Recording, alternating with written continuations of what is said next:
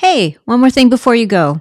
This is Over the Teacup Sunday, normally with Michael and Diane, but Michael is under the weather today. He doesn't have much of a voice, so today is going to be co-host takeover. So sit back, get your favorite cup of whatever you're drinking, and we're just going to go through some random thoughts in my head.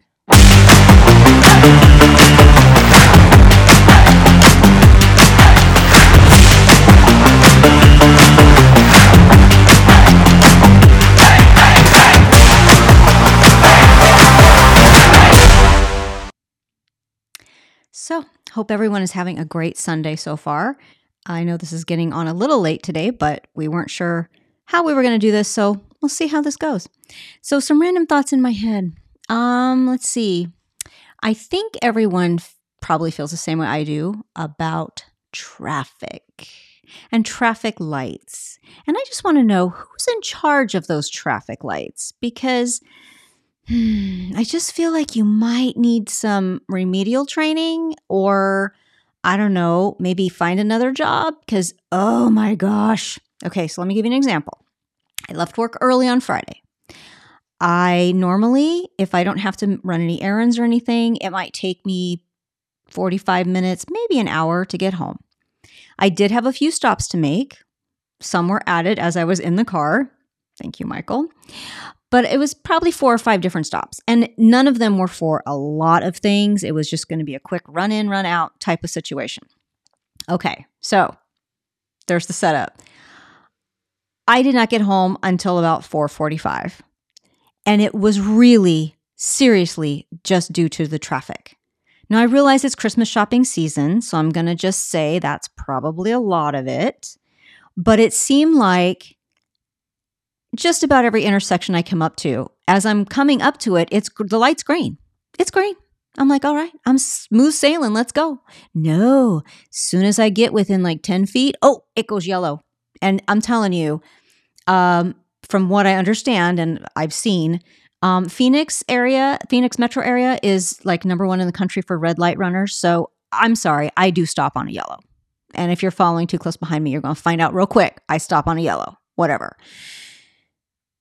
Every single intersection. I can tell you it was so bad. I really thought I was never going to get home just because of the traffic. I thought I was going to be in this horrible traffic red light vortex the rest of my life. By the time I got home, man, did I need a drink. But you know what? I don't drink anymore. We'll probably talk about that in a future episode. So, but that leads into addictions. Okay. So like I said, we'll talk about it another time, get more serious, but I don't feel like being serious today because the weather here is actually serious. We are having a lot of rain for Arizona. It's lovely and it smells great, but it's just weird. So it's kind of got me in this weird, funky place. But addiction. So yes, I quit drinking 2 years, 7 months, and 2 days ago, actually. I always have had an addictive personality to whatever. I just kind of get focused on one thing and I can't give it up. And right now, unfortunately, it's Starbucks. And it's Starbucks pink drink. It's the only thing it's not the only thing I get. It's the thing I'm obsessed with. I don't drink coffee. I never have. I love the smell of it. Can't stand the taste of it. So normally I just drink iced tea, and I still do. I make my own iced tea and I drink that incessantly. I drink water a lot, but I'm telling you, the pink drink just makes me so happy. I don't understand it. I don't know how it works, but I get so giddy and so happy when I have a pink drink. The problem is these drinks, I don't know, maybe have 4,000 grams of sugar. I don't know, maybe 54,000 calories. So it's not healthy. It's really not. And I'm trying, just like everyone else is trying to be healthy and trying to be good. I was doing really well, and then I had my first pink drink at Disneyland in April of this year. And of course, I mean, you have anything at Disneyland, it's going to be magical. Nothing has ever compared to that pink drink at Disneyland. I can tell you that. There's special magic there. But it put me into a cycle of kind of bad eating habits again, not exercising. So anyway, I got to get back into it. Holidays are hard to do that on. Yeah, I'm going to make a confession here. So we didn't really have Thanksgiving because we did it early with the family in October, which was nice because it was no pressure, didn't have like a whole bunch of stuff to do. But I still wanted to have, Thanksgiving adjacent meal. So still had some sides, stuffing, mashed potatoes, whatever. I don't really eat turkey anyway, so didn't have to bother with that. But I wanted pumpkin pie. Well, Michael has some food allergies, as he's probably told you in the past. He can't have pumpkin pie. Well, I wasn't going to have Thanksgiving without pumpkin pie, even though I had already shared pumpkin pie with my family in October. I found this to be, I don't know, the time I could have pumpkin pie on my own. So yeah, I had an entire pumpkin pie. Oh, pumpkin cream pie. Let me just say that. And since we're already dropping brand names, I did order an entire pumpkin cream pie from Village Inn because they're the best. Now, I didn't eat it all at once, obviously. It took me like 4 or 5 days. And by the fourth or fifth day, it was not that great. So I didn't actually finish the whole pie. I left the last piece. So anyway, that's my confession and my addictions. And hopefully some of you can relate. And I'm not the only one in this world that is struggling with that. So let's see, we went through traffic, we went through Starbucks and food, and let's see, what else?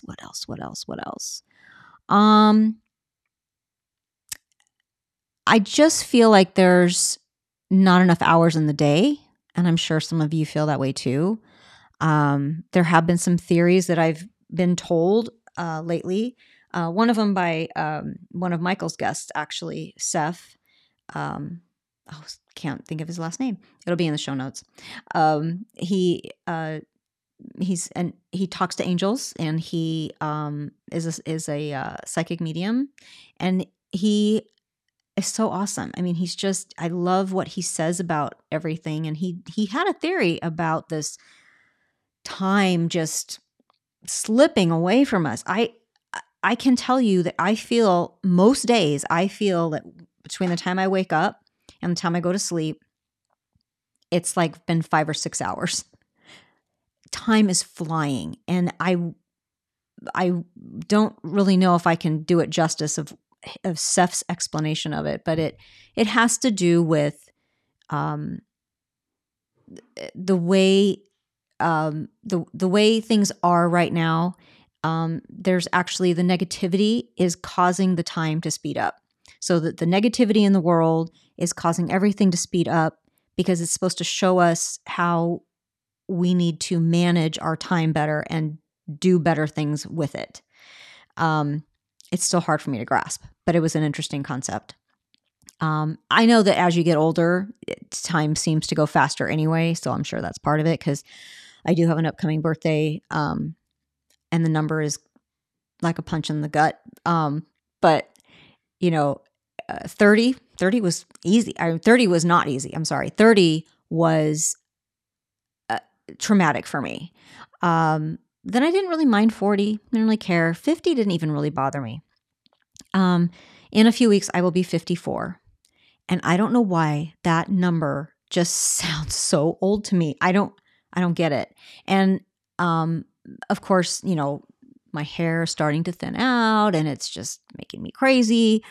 And it's probably everything combined is just making me feel like I don't have much time left. I don't have anything I feel like I haven't found my talents. I feel like I'm so behind in life, and especially as fast as everything is moving with social media and people finding their niche on that and doing their own thing and being creative. And I know that I have this creativity inside me that I want to let out, and I can't figure it out. I can't figure out what it's supposed to be. I can't find it. And it's really driving me crazy, and I'm struggling.